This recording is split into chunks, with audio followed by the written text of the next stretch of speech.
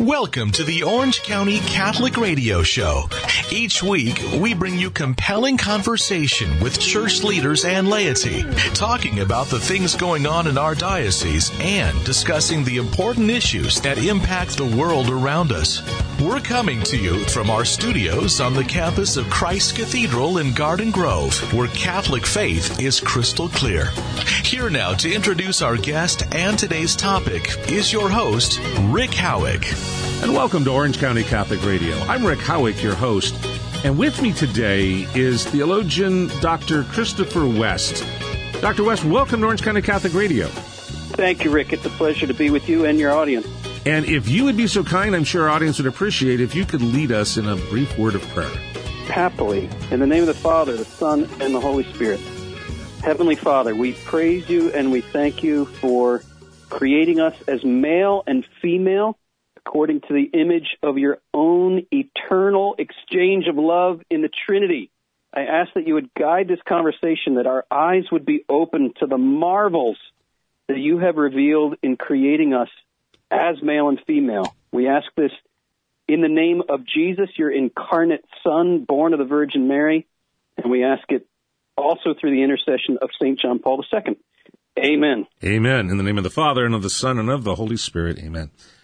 Wow. Well, first of all, Dr. West, I appreciate very much you coming on. I understand that you are going to be coming out to the West Coast, and you will be speaking in Brea at St. Angela Merici Parish on November 15th. Did I get all that correct? You got all that correct, and I can't wait to come out. I've been to Southern California many times, but I don't believe I've ever been to this particular parish, and I can't wait to be there with my team. We are hosting, the parish is hosting us. We are presenting an event called Made for More, Visions of the Promised Land, and it presents an introduction into the beautiful vision of human life, of the human person, of the liturgy, of the Eucharist, of what it means to be on this planet called Earth and what our ultimate destiny is, how to live according to God's plan for us. It's a beautiful introduction to what I would describe as the answer to the crisis of our times. If you look back at church history, and you and I were chatting before we started the interview here, I know you have a heart for church history. Love it. There is crisis, put it this way. Crisis is nothing new to the Catholic Church. There have been crises throughout the centuries, but at the same time, if you notice the pattern, whenever there's a great crisis in the church, the Holy Spirit raises up a great saint to respond to that crisis. And the crisis today is of a sexual nature. We no longer know what it means that God created us male and female. We have lost sight of that, and it's being violently attacked. I don't know if you've noticed this, Rick, but there is a war on the meaning of being male and female in the world today. And the impact of that on the church, the impact of that on the liturgy, the impact of that in our personal lives could not be more devastating. But the Holy Spirit has raised up a great saint to respond to this crisis. And I'm going to propose to everybody listening that great saint is Pope John Paul II. And the antidote that he gave us to respond to the crisis of our day is called the theology of the body. That's what we're going to be introducing people to at this Made for More event. Okay. The theology of the body, the phrase has been used before, and of course it's important to John Paul II. But for a number of our listeners, it's probably unfamiliar. John Paul has been gone for a while. So before we get into that, because I am going to need you to explain to us a little more about this theology of the body and how that really frames who John Paul is. Tell me just a little bit about yourself, because you're coming out here, and all I know, all our people have heard so far is that you were Dr. Christopher West. What does that mean? Who are you, Dr. West, and why are you coming out here? Well, let me tell you how I got involved in this whole ministry, and that might shine a light for people. That'd be great. So I was raised in the Catholic Church in the 70s and 80s, went to Catholic school most of my life, and the basic message I heard, if I were to sum it up, was basically your desires are suspect, especially those desires, and you need to repress all of that, but follow all these rules, and you'll be a good, upstanding Christian citizen. Well, I've come to describe. You're talking that, to a convert, and I guess we Protestants, back when I was a Protestant, I think we caricatured Catholics that way. So it's good to know that the caricature actually had some basis of truth. There's some merit to it. There's definitely some merit to it. I've come to call that approach the starvation diet gospel. I love this. Okay. And I became a quick convert in my teenage years to what I've come to call the fast food gospel. Oh, I'm not sure I want to hear the details of that, but okay. I won't give you the details. I'll just give you the imagery, right? Yeah. We're all thankful for the sacrament of confession. Okay, go ahead. Yeah. Yeah, the basic idea of a fast food gospel is that the culture is saying, here's what you want. Here's the immediate gratification of your desires. Bring your hunger here, and this will satisfy you. I don't know about you, Rick, but I'm a hungry guy. Like since I was a little boy, I have felt this ache, this longing, this thirst for something. And if the only two choices are starvation and fast food, I'm going for the chicken nuggets. and don't lie to me, those chicken nuggets taste good going down. But if that becomes your steady diet, eventually the grease and the sodium is going to catch up with you. And so that's a picture of me in my college years. I was in a lot of pain from the choices I had made and from the places I was taking my hunger. And it put me on my knees in a college dorm in 1988 saying, God in heaven, if you exist, you better show me why you gave me this hunger, and you better show me what I'm supposed to do with it, because it's getting me and everybody I know into a hell of a lot of trouble. What's your plan? Do you have a plan? Well, Jesus said, seek and you'll find. I sought.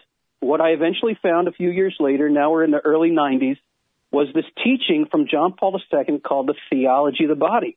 And the basic idea is that our bodies tell a divine story, right? Theology is the study of God. Theology of the body is the recognition that God created the human body to be a sign in this world of his eternal plan. Well, what does that mean? Well, if you look at the scriptures, you'll notice that from beginning to end, the Bible tells a story about marriage. It begins in Genesis with our creation as male and female and the call of the two to become one flesh. Throughout the Old Testament, God speaks of his love for his people as the love of a husband for his bride. In the New Testament, the love of the eternal bridegroom is literally embodied when the Word is made flesh. I mean, right there. Let's just talk about the incarnation here for a moment. John Paul II says, if it seems strange to you to speak of the body as a theology, a study of God, it shouldn't if you believe in the incarnation. Right? Through the fact that the Word of God became flesh, he says, the body entered theology through the main door. Wow. I mean, when you think about that, if you believe in Christmas, you believe in the theology of the body.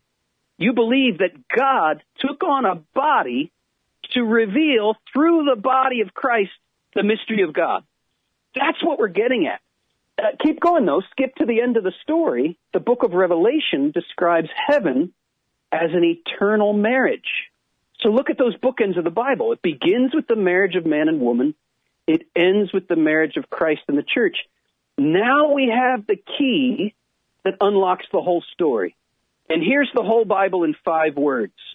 God wants to marry us. Wow. That's the whole story in a nutshell. Well, let me come back. He wanted... Yeah, no, I was going to say, I want to bring it back to your story for a moment. Yeah. So you're in 1988 and you got hit upside the head with this. That's when I fell on my knees and said, God, help me. But it was a few years later. So it was 93 that I discovered this teaching. Okay. And yeah, I realized for the first time, Christianity is not a starvation diet. It's an invitation to a wedding feast, to a banquet of love that corresponds perfectly with that hunger that I have felt in my bones ever since I was a little kid. This is good news. this is good news. Yeah. We got to tell the world. Okay, so let's fast forward for a little bit. So, yeah. Christopher West, what does that do to young Christopher West? Yeah, so I'm 24 years old when I discovered this teaching, and Rick, I honestly felt like I had discovered something as big as the cure for cancer. Like, that's what it felt to me. And at the same time, I'm thinking, wait a minute, I went to Catholic schools my whole life and never heard any of this.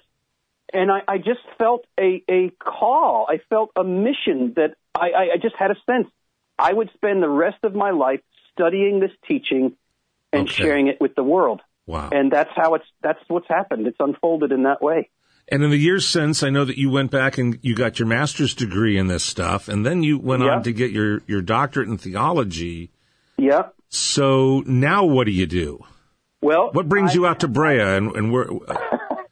Yeah, I'm the president of a theological institute called the Theology of the Body Institute. We are dedicated to sharing with as many men and women as will listen this beautiful vision. One of the things we offer is a master's degree in this vision in partnership with Pontifex University. We also have a certification program for catechists, but to be honest, most people just take our courses for personal enrichment. We offer them in a 5-day retreat setting at a beautiful retreat center in Pennsylvania. You can also take these courses online. But one of the things we also do at the Theology of the Body Institute is we send out missionaries into parishes to introduce parish life to this vision. And that's what this Made for More event is all about. It's kind of our flagship parish event where we just invite hungry people to the banquet. We lift a corner of the veil and we say, look how beautiful God's plan is for your life. And we do it in a very creative way. I would never in a million years call it a lecture. This is not a lecture. It's more like a night at the theater. We have live music. We have big video screens. We're showing movie clips and YouTube videos intertwined with live music and presentation, sacred art, secular art, quotes from John Paul II and Pope Benedict XVI and lots of other saints to unfold for us this vision in a way that ignites our passions and directs those passions towards the wedding supper of the Lamb, towards the Eucharist. That's what this Made for More event is all about. It's really saying, hey, the fast food does not satisfy. You are made for more than what the culture is holding out for you. We want to give you a true vision of the promised land, a place where you can direct your hunger and not be disappointed. Wow. Okay, so we have established why you're here. And the reason you're here is because we have all been engaged in starvation dieting for many, many years. And you've discovered in fast food. you've discovered in John Paul that there's actually not only an alternative to fast food. You're really going to like this. It's a feast. It's a wedding feast. And when we come back, I want to start unpacking a little bit about just what it is that John Paul was onto and what it is you're going to be presenting. You're listening to Orange County Catholic Radio. I'm Rick Howick, your host. With me today is Dr. Christopher West, and he is going to be coming out on November 15th to the Brea area to St. Angela Merici Parish. We'll tell you how to get a hold of information on that later. When we come back, we're going to be talking about just what this theology of the body is all about.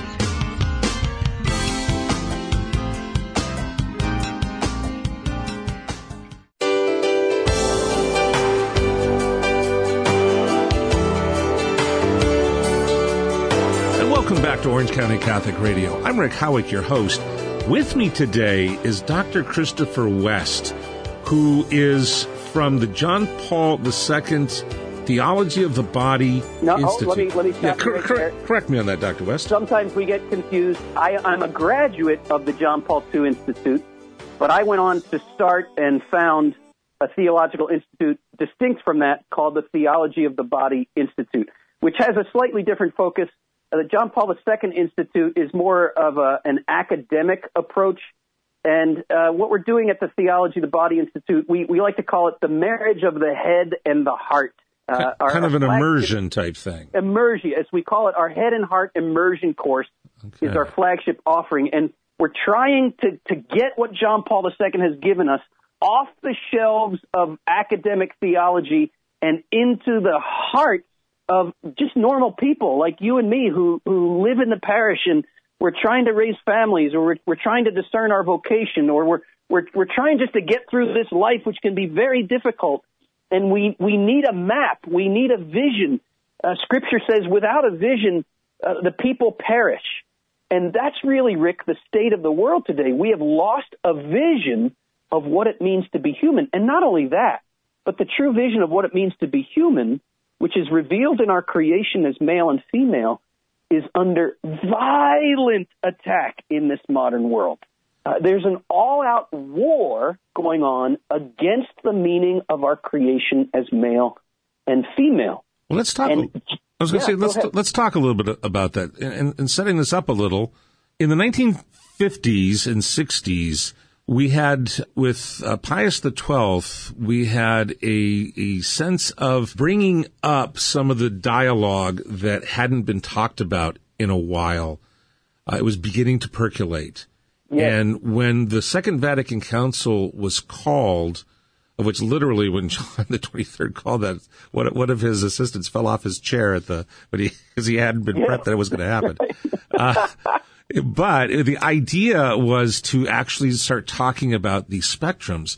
And for a long, long time, there had been this understanding about we need to couch all of this in academic terms, kind of the Thomas Aquinas approach, of which Thomas Aquinas, of course, is fantastic. But Thomas Aquinas, if you simply just read him as chloroform in print, it's very, very hard to really engage without a guide and a guide to the guide. Yes. And one of the problems that I think a lot of us meaning theologians, got involved with in the 1950s and 60s was trying to hold all the controversial material at arm's length. And this Karol Wojtyla in Poland didn't do that. He had two doctorates, one in theology and one in phenomenology, which I think has to do with how we understand what we understand, which if you wrap your head around that, that's actually a pretty interesting way of looking at things. But it meant that he really wanted to get into that, as you put it earlier, an immersion approach to theology. You know, this is a man who was very athletic. When he loved working with the youth in his parishes. He loved going on camping trips with them.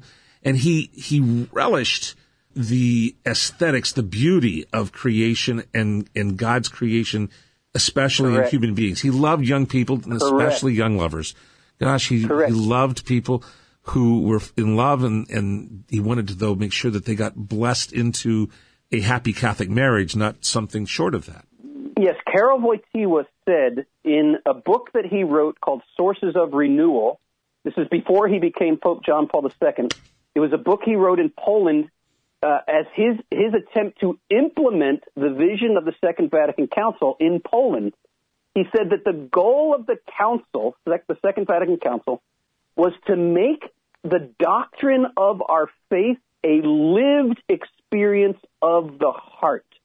And until that happens, the fruit of the council will not have been born.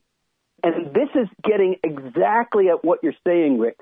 And what I was saying earlier, that we have to take the doctrine, the theology, off of just the shelves of academia, and it needs to become a lived experience. And you mentioned John Paul's use of a philosophy called phenomenology, which is a fancy word. It just means the study of phenomena as we experience them.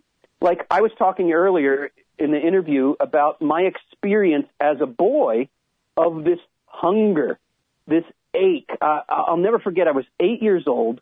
I'm lying in my bed. This is 1977. And Bruce Springsteen comes on the radio singing his 1970s anthem, Born to Run. Yeah. And at the end of this song, he cracks open his rib cage and lets out what I would now describe as a guttural O antiphon. It's just this cry of his heart for something. When I heard that on the radio, I'm 8 years old. my heart split open, and I started to pine. I started to ache. I started to yearn. Bruce Springsteen taught me how to yearn. That's a phenomenon that I experienced. Tragically, in my Catholic upbringing, nobody connected that experience with what I was learning in religion class. And I can summarize what I was learning in religion class with one word: boring. It didn't connect. John Paul II was the first person in my life, when I started reading him, he was the first person to connect my experience with the doctrine of the church. For example, when I first read this Theology of the Body, I'm 24 years old, as I had said, and I felt like he was talking directly to me about that experience when I was 8 years old. And it was as if he was saying, Christopher, do you remember that feeling, that ache, that passion that was awakened in you when you heard Born to Run on the radio? Well, that passion has a name. And to my surprise, borrowing the language from the Greeks, the church calls that yearning we all feel eros, E-R-O-S. Right? What English word do we get from that Greek word eros? I'm sure you know it, Rick. Erotic, yeah. Erotic, right. But for me, when I'm in my early 20s, the erotic realm was synonymous with the pornographic realm. Right. And John Paul II said, no. You are confusing eros with another Greek word, porneia. Porneia is the distortion of eros. And here we stumble upon an utterly essential principle of Catholic theology, and it is this, so important. The devil does not have his own clay. All he can do is take God's clay, and God looked at everything he made and said, behold, it is very good. All the devil can do is get his hands on God's clay and twist it.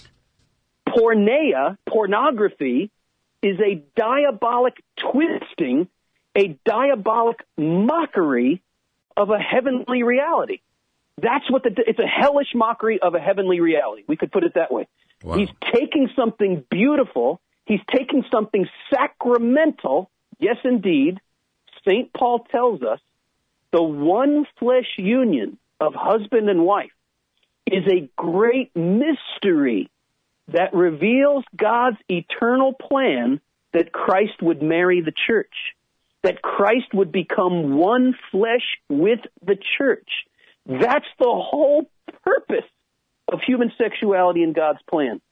But the devil gets his hands on that and twists eros into something pornographic.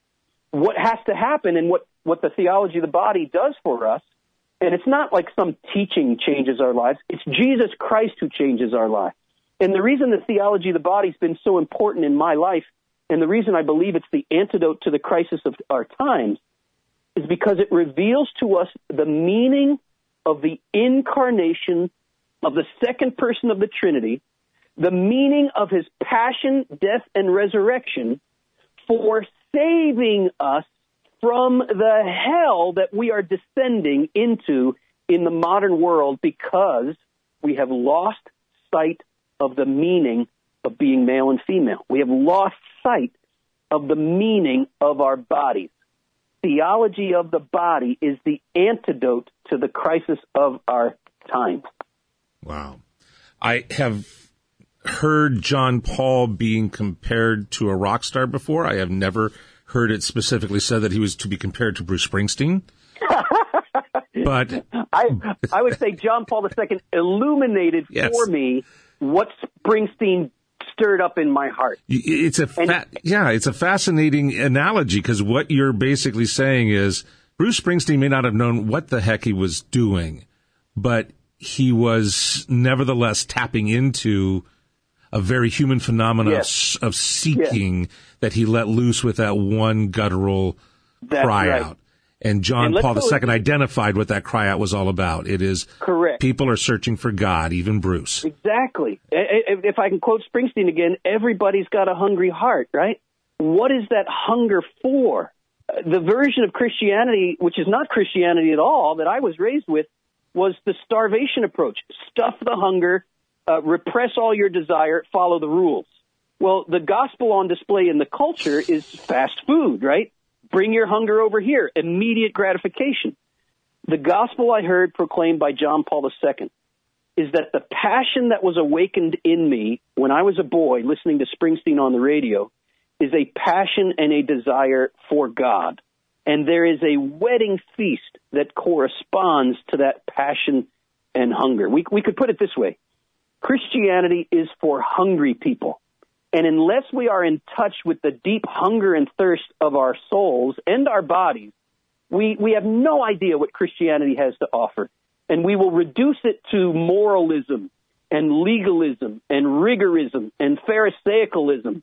And Christ was so adamant that this is not what religion is all about. The invitation of the gospel is to bring your hunger to the infinite joy that is called the marriage feast of the Lamb, the wedding supper of the Lamb, which is the Eucharist. We could put it this way. If the Eucharist is real, if the Eucharist really and truly is food come down from heaven to bring to us through that food the joys of heaven itself, well, guess what? We have a song to sing to Bruce Springsteen, who's got a hungry heart. We have a song to sing to Mick Jagger, who can't get no satisfaction. And it goes like this. You satisfy the hungry heart with gift of finest wheat. Come give to us, O saving Lord, the bread of life to eat. If the Eucharist is real, if it really is a sacrament here on earth of the feast that awaits us in heaven, then we got to tell the whole world to aim everything they yearn for at that little white host. Wow. Wow. You are listening to Orange County Catholic Radio, and with me today is Dr. Christopher West, who is talking about the impact that John Paul's theology of the body had on him and can have on us. He is going to be talking more about this when he comes out to Brea on November 15th. We'll talk a bit more about how to see him. But we still have more to talk about regarding John Paul and the theology of the body and how that impacts us, both as followers of Bruce Springsteen and of God himself. You're listening to Orange County Catholic Radio, and we will be right back.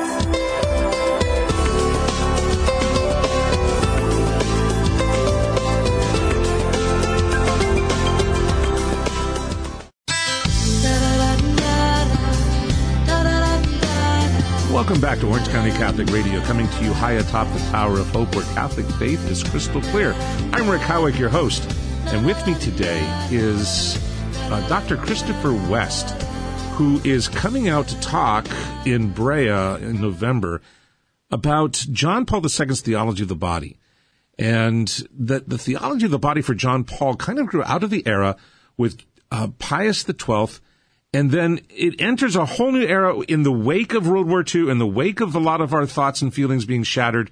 And what is brought to us in that era are so many things, including the beginning of the Second Vatican Council and this new theology of the body.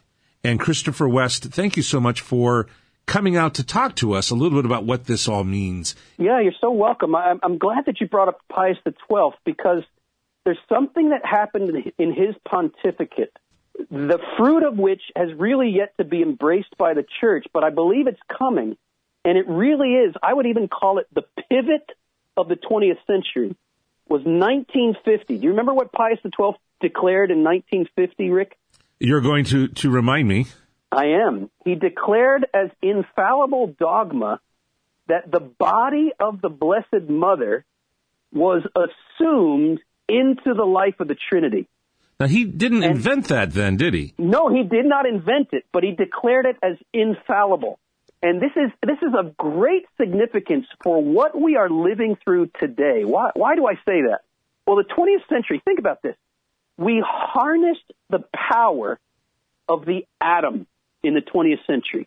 We got down to the fundamental reality of matter and we split it. And it unleashed the horror of Hiroshima, right? In the middle of the 20th century, after this horrific splitting of the atom and the degradation of World War II, which saw the burning of millions of bodies, the gassing and burning of millions of bodies in the Holocaust. By the way, young Karol Wojtyła, who would become Pope John Paul II, lived in Krakow where it could rain ashes from the burning bodies from nearby Auschwitz. The stench of the burning bodies was hovering in the air. These were his friends. These were his countrymen who were killed there. He himself would have been sent to Auschwitz had his underground seminary studies been discovered. He lived through that horror, what you could call an all-out war against matter, against the body.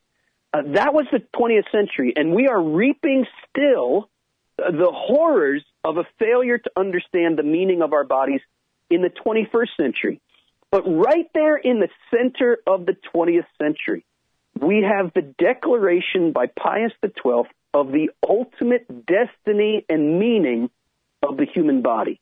It is this: the body is destined. Your body, Rick, my body, and everybody's body who's listening to this show, we are destined to participate bodily in the eternal ecstasy and joy of the Trinitarian life. That's our destiny, the infinite ecstasy of God. We exist because God wants to share his ecstasy with us bodily. But think about this. The scripture says that Lucifer and his fallen angels, that they fell out of envy. This is something we really need to press into, because in order to win a war, you have to understand the mind of the enemy, the mind of your opponent. And God knows we are in a war, and the war, we are not fighting flesh and blood. We are fighting the principalities and powers of this dark world, which means we're fighting demons and Lucifer. That's what we're fighting. And why did he fall out of envy? What does he envy? Well, what do we have that the angels don't have, Rick? We have a body. Body. Exactly. And what is the body destined for? To participate in the eternal exchange of the Trinity. I mean, if you think about it from a moment, there's a part of me that says, gosh, it would be a heck of a lot easier for us just to be a disembodied spirit floating around and believing in God. And you don't have hungers, you don't have pain, you don't have the things that a body needs, you just have your spirit. And yet I'm brought back to, and yet the angels couldn't handle that. The angels either, the good angels are in awe of the human body. The fallen angels are in envy of the human body. When Gabriel came to Mary, he was in absolute awe of Mary's body, because Mary's body was about to become heaven on earth, the dwelling place of the Most High God. Mary's body was about to give flesh to the second person of the Trinity in order to reveal in the physical world the generation of the Son that has been happening for all eternity. It was about to happen in her womb. That's why God created woman, so that the second person of the Trinity could take flesh. This is the ultimate purpose of a woman's body, and this is why Lucifer's enmity, his hatred, is aimed in a very particular way at woman and her ability to bear offspring. Right from the book of Genesis, we see this. I will put enmity, God speaking to Lucifer here, I will put enmity between you and the woman, between your offspring and her offspring. That's ultimately a revelation of the incarnation. The angels envy the fact that we have bodies because our bodies get to participate in the eternal life of the Trinity. They can't experience that. Here we have to understand that envy is not only jealousy. Jealousy says, I wish I had what you had. But envy goes a step further and says, I hate that you have it, and I want you to hate that you have it also. Wow. That is such an important distinction. Yeah, look how successful Lucifer has been in getting humanity to hate our bodies, in getting Christians to hate their bodies. We have this idea, which is a heretical idea, that when we die, we are finally liberated from the prison of our body and our soul flies off into freedom. No, this is not our faith. That comes from the philosophy of Plato. Plato saw the body as a prison of the soul. No, Catholicism sees the soul as the form of the body, meaning the soul is only human in as much as it gives form, shape to the human body. When the soul separates from the body at death, as Peter Kreeft says, we have a freak, we have a monster, we have an obscenity. And then he goes on to say, this is why we are afraid of both ghosts and corpses. This is the stuff of our horror movies, right? Ghosts and corpses. Why? Peter Kreeft says, because they are the obscenely separated aspects of what we know in our bones belongs together as one. Our destiny is not to be liberated from the body, right? Christianity does not proclaim salvation from the body. It proclaims salvation of the body. In fact, I believe, this was in the cycle of readings just recently, where we heard St. Paul proclaim that we hope for the redemption of our bodies, and that all of physical creation is groaning as in labor pains of a pregnant mother, waiting for human beings to say yes to the redemption of our bodies. This is our faith. This is so fascinating. I had on a couple months ago Father Spitzer. I'm sure you know who he is. Yes, I sure do. And we were talking about the reality of the Shroud of Turin. And regardless of how people feel about the science behind the shroud, it's still a reminder one way or the other. And I happen to believe that it really is the Shroud of Christ. But if you don't, that's fine. But the idea that it could be means that we buy into the idea that Jesus didn't just live as a human being. His resurrection is as a glorified human being. Yes. And St. Paul says we carry in our bodies, the sufferings of the Lord. Why? So that the life of Jesus might also be manifested in our bodies. This is why the enemy is after our bodies. He is envious of our bodily participation in the life of the Trinity. And here's how we can look at the war going on in our world today, Rick. The war is between the Word, which is Christ, and the anti-Word, which is Lucifer. And the Word is always the Word made flesh. St. John, in his letters, says, here's how we test the spirits to know whether it's the Holy Spirit or the evil spirit. The Holy Spirit always moves in the direction of the incarnation. Remember, Mary says, how will this happen? How will I become pregnant? I do not know man. And the angel Gabriel says, the Holy Spirit will move upon you, and Christ will take flesh through the power of the Holy Spirit. That's the movement of the Holy Spirit, always to give flesh to spiritual reality. Conversely, the movement of the anti-Word, the movement of the Antichrist, is to deny incarnation, to rupture the spiritual and the physical. Why? Because that's what death is. The very definition of death is the separation of body and soul.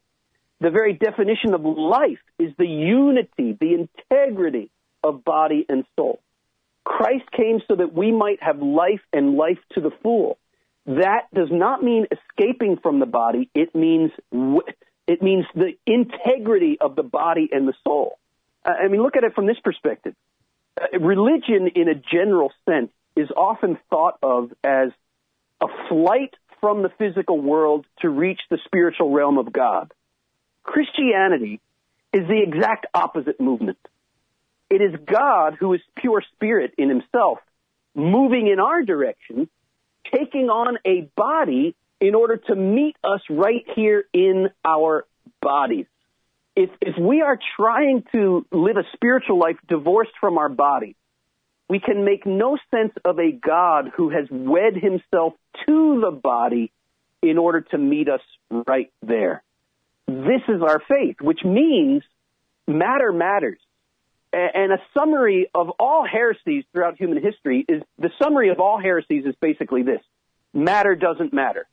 That's the summation of all heresy. Matter doesn't matter. No. The incarnation proclaims and reveals that matter matters. The world is telling us today that our bodies are meaningless, whereas Christianity has always proclaimed that the body reveals ultimate meaning, because ultimate meaning itself has taken on a body, a male body born of a female body, to reveal in and through masculinity and femininity the ultimate meaning of the universe, which is the call of creation to be wed to God in the marriage of the Lamb. Wow. The eternal marital plan of God was chiseled by God right in our creation as male and female, and in the call to become one flesh. And that's why the enemy is attacking right here. Wow.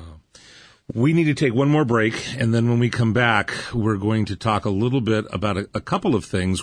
One, we're going to finish is the wrong term. We're going to delve a little more deeply into this theology of the body, but I also want to bring up another work that's coming out that you've been working on, and that has to do with something John Paul did back in 1962.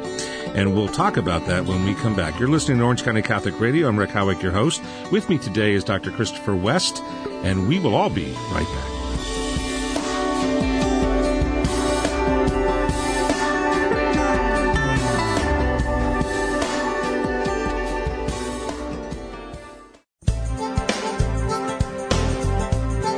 And welcome back to Orange County Catholic Radio. With me today, and I want to thank profusely, is Dr. Christopher West, who is coming out to St. Angela Merici Parish in Brea on November 15th. Now, there is a cost to that. There are tickets available. In order to get the tickets, you need to contact the parish, or you can go to the website M4M Brea, B-R-E-A. It's the diocesan website, I believe, .eventbrite.com. Or just call up the parish and they can go ahead and get that information to you. That's going to be on November 15th at St. Angela Merici Parish, which is where Dr. West is coming out. And I want to thank you, Dr. West, for the time you've been spending with us so generously in this broadcast. You also have been working on another project that's coming out that I want to briefly mention because I think it has to do with what we're talking about. Yes, it does. And that's this, there was a work that was mentioned by another theologian that has not been known widely before, and it is from 1962 when John Paul had been a bishop for only a couple of years, and he had written and led a retreat, but it was focused on the beauty of God's presence in our world. And this goes back to a theology by a guy by the name of von Balthasar, who I don't want to go into a whole lot, but he was very important to the theology of John Paul. He was, yes. His whole focus. Because of his focus on beauty. Karol Wojtyła, as Bishop of Krakow in 1962, delivered a retreat called God is Beauty. And it was a retreat specifically to artists to recognize that the beauty that the artist is trying to communicate, really and truly, whether he knows it or not, is the beauty of God. That's what art's goal is, to reveal beauty. And small b beauty, meaning the beauty of this world, whether it's creation or whether it's God's creation or the creation of artists, beauty in this world, small b beauty, is a sign of capital B beauty. Like an beauty icon. Of God. Yes, like an icon. Exactly. And this retreat by Karol Wojtyła has never been translated in English until now. The Theology of the Body Institute, of which I am the president, we got special permission from the Vatican to be the first publishing house to put this retreat in English. And it will be available in the month of November. You can pre-order it now if you would like. If you Google John Paul II, God is Beauty, it will come up. And you can pre-order this book. It may even already be available to pre-order on Amazon. It's a very rich reflection on the human heart's attraction to beauty. Why are we so drawn to beauty? What is it about a sunset? What is it about a flower? What is it about a rainbow? What is it about the smile of a child? What is it about the human body? The human body, exactly. Well, let's look at that for a moment, because all of creation, the beauty of creation is sacramental. What does that mean? It means small b beauty leads to capital B beauty. But what is the crown of creation? What is the most beautiful thing God has created? It's the human person, male and female. It's the human body. Haven't you read, Jesus says, that in the beginning, God made them male and female and called the two to become one flesh. And let us not forget that in the beginning, they were naked and felt no shame. What is that all about? And why was shame regarding the body, why was that the first result of original sin? John Paul has such a keen insight here.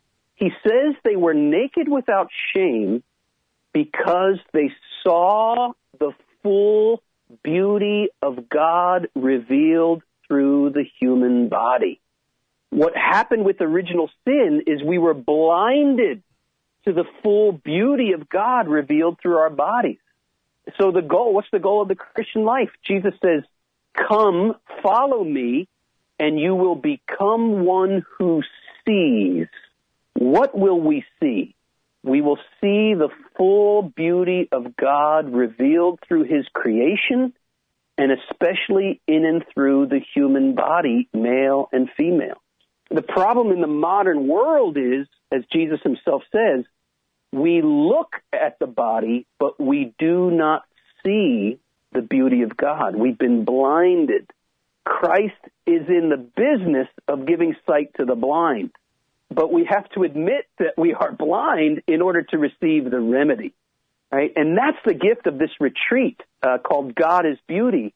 John Paul II is really helping us to open our eyes to the beauty of God that is everywhere, and he's helping us even more, as he himself says, to make of our own lives a beautiful work of art. That's holiness. Holiness is to become beautiful. Holiness, this is a quote from Pope Benedict XVI, holiness, he says, is to be seized by God's beauty, to be pierced so deeply by God's beauty, Pope Benedict says, that we become God's beauty. That's what a saint is. That's what holiness is. Nothing is more beautiful than authentic holiness. So when we are beholding the resurrected body of Christ, yes, we are seeing the beauty that we are to be brought toward. Yes. And guess what the scripture says? And we often it goes in one ear or the other, or we're not paying attention. But there's this one line in the resurrection account that couldn't be more important, and it is this. He left his grave clothes behind. What does that tell us? It tells us there's a new creation. He's raised on Sunday, which is the first day, right? It's the first day of a new creation, and the new Adam is coming out of the ground in a garden just like the first Adam, naked without shame, right? The glory of God has been restored to the human body. That's the whole goal and purpose of the incarnation, death, and resurrection of Jesus, is to restore creation to the purity of its origins, to restore the full glory of God in and through the material world, especially the human body. This is our faith. Wow. So when you're coming out to Brea, this program that you're putting on, Made for More Visions of the Promised Land, yes, you're going to be acquainting the people in a more multimedia setting, yes, but you're going to be acquainting people with essentially what does this actually mean in more depth. If that can be understood, more depth than what we've actually been dealing with today. There's more depth, my brother. We are only scratching the surface of the surface's surface. And yes, we are going to be implementing that night, or presenting that night, really what John Paul presents in that retreat, God is Beauty, through visual art, through music, through the spoken word, through the sung word. We are going to be lifting a corner of the veil to reveal, and reveal means unveil, the beauty of God. When we catch a glimpse of that beauty, our hearts are drawn to it. I understand the musician Mike Mangione is going to be there. Did I say his name correctly? Yes, Mike Mangione.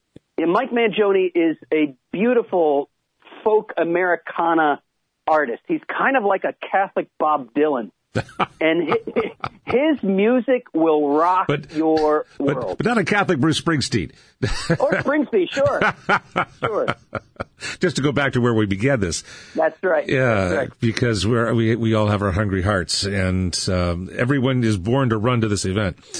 Amen. Hey, way to connect the dots there. That was great, Rick. I love it. So for anybody who's been interested in what we've had to say today, we're going to be talking more. You're going to be talking more when you come out in November, on November 15th, to St. Angela Merici Parish. They can call, by the way, down to St. Angela Merici Parish in Brea at 213-703-5220. That's 213-703-5220. And they can get more information on Dr. Christopher West coming out to talk about the theology of the body and how beautiful that is. Yes, these events do tend to sell out. So I would just encourage people, if your heart has been awakened in this conversation, you want to attend, I would strongly encourage you to jump on that, because they do tend to sell out. I want to thank you again for coming and talking to us, Dr. West. It has been a deep pleasure of mine to be able to chat for a while about some wonderful topics regarding one of my favorite saints in the entire world, John Paul II, who was very instrumental in my becoming Catholic. That's beautiful. Dr. West, if you would be so kind as to lead us all in a word of prayer, I think we would all be appreciative of that. Happily. In the name of the Father, the Son, and the Holy Spirit, Lord Jesus, you took flesh to reveal the meaning of our flesh. You know well, because you bore it in your flesh, the war, the attack against the flesh, against the meaning of our creation as male and female. You have already borne that battle in your body, and in your resurrection you have already defeated the enemy who attacks the meaning of our bodies. We ask you, please, Jesus, to open our eyes to who we really are, to enable us to experience and live the full power of your resurrected body in our bodies. We ask for the courage to bear in our bodies your sufferings, Lord, however they may come to us, through illness, through lost loves, through tragedies, through any number of things that cause us to suffer in this world. You know these sufferings very well, Lord, because you bore them in your body. Give us the grace to bear these sufferings in our bodies in union with you, so that we might also bear in our bodies the glory, the joy, and the life of your resurrection. We ask this in the name of the Father, and of the Son, and of the Holy Spirit. Amen. Dr. Christopher West, thank you again for coming in and talking to us so deeply about the theology of the body of John Paul II. You have been listening to Orange County Catholic Radio. I'm Rick Howick, your host. If you would like to hear this again, you can hear the podcast not long after it has been broadcast on your local radio stations through Relevant Radio. Our podcast can be found at the website for Orange County Catholic. That's occatholic.com. And at occatholic.com, you can go to the radio tab, where you'll find a number of different radio programs we host, including the flagship show, Orange County Catholic Radio, in which you'll be able to find this podcast. And you can refer it to other people, and you can also then ask people if they would like to go to this event on November the 15th at St. Angela Merici Parish in Brera. We thank you for listening, and we will see you again next week.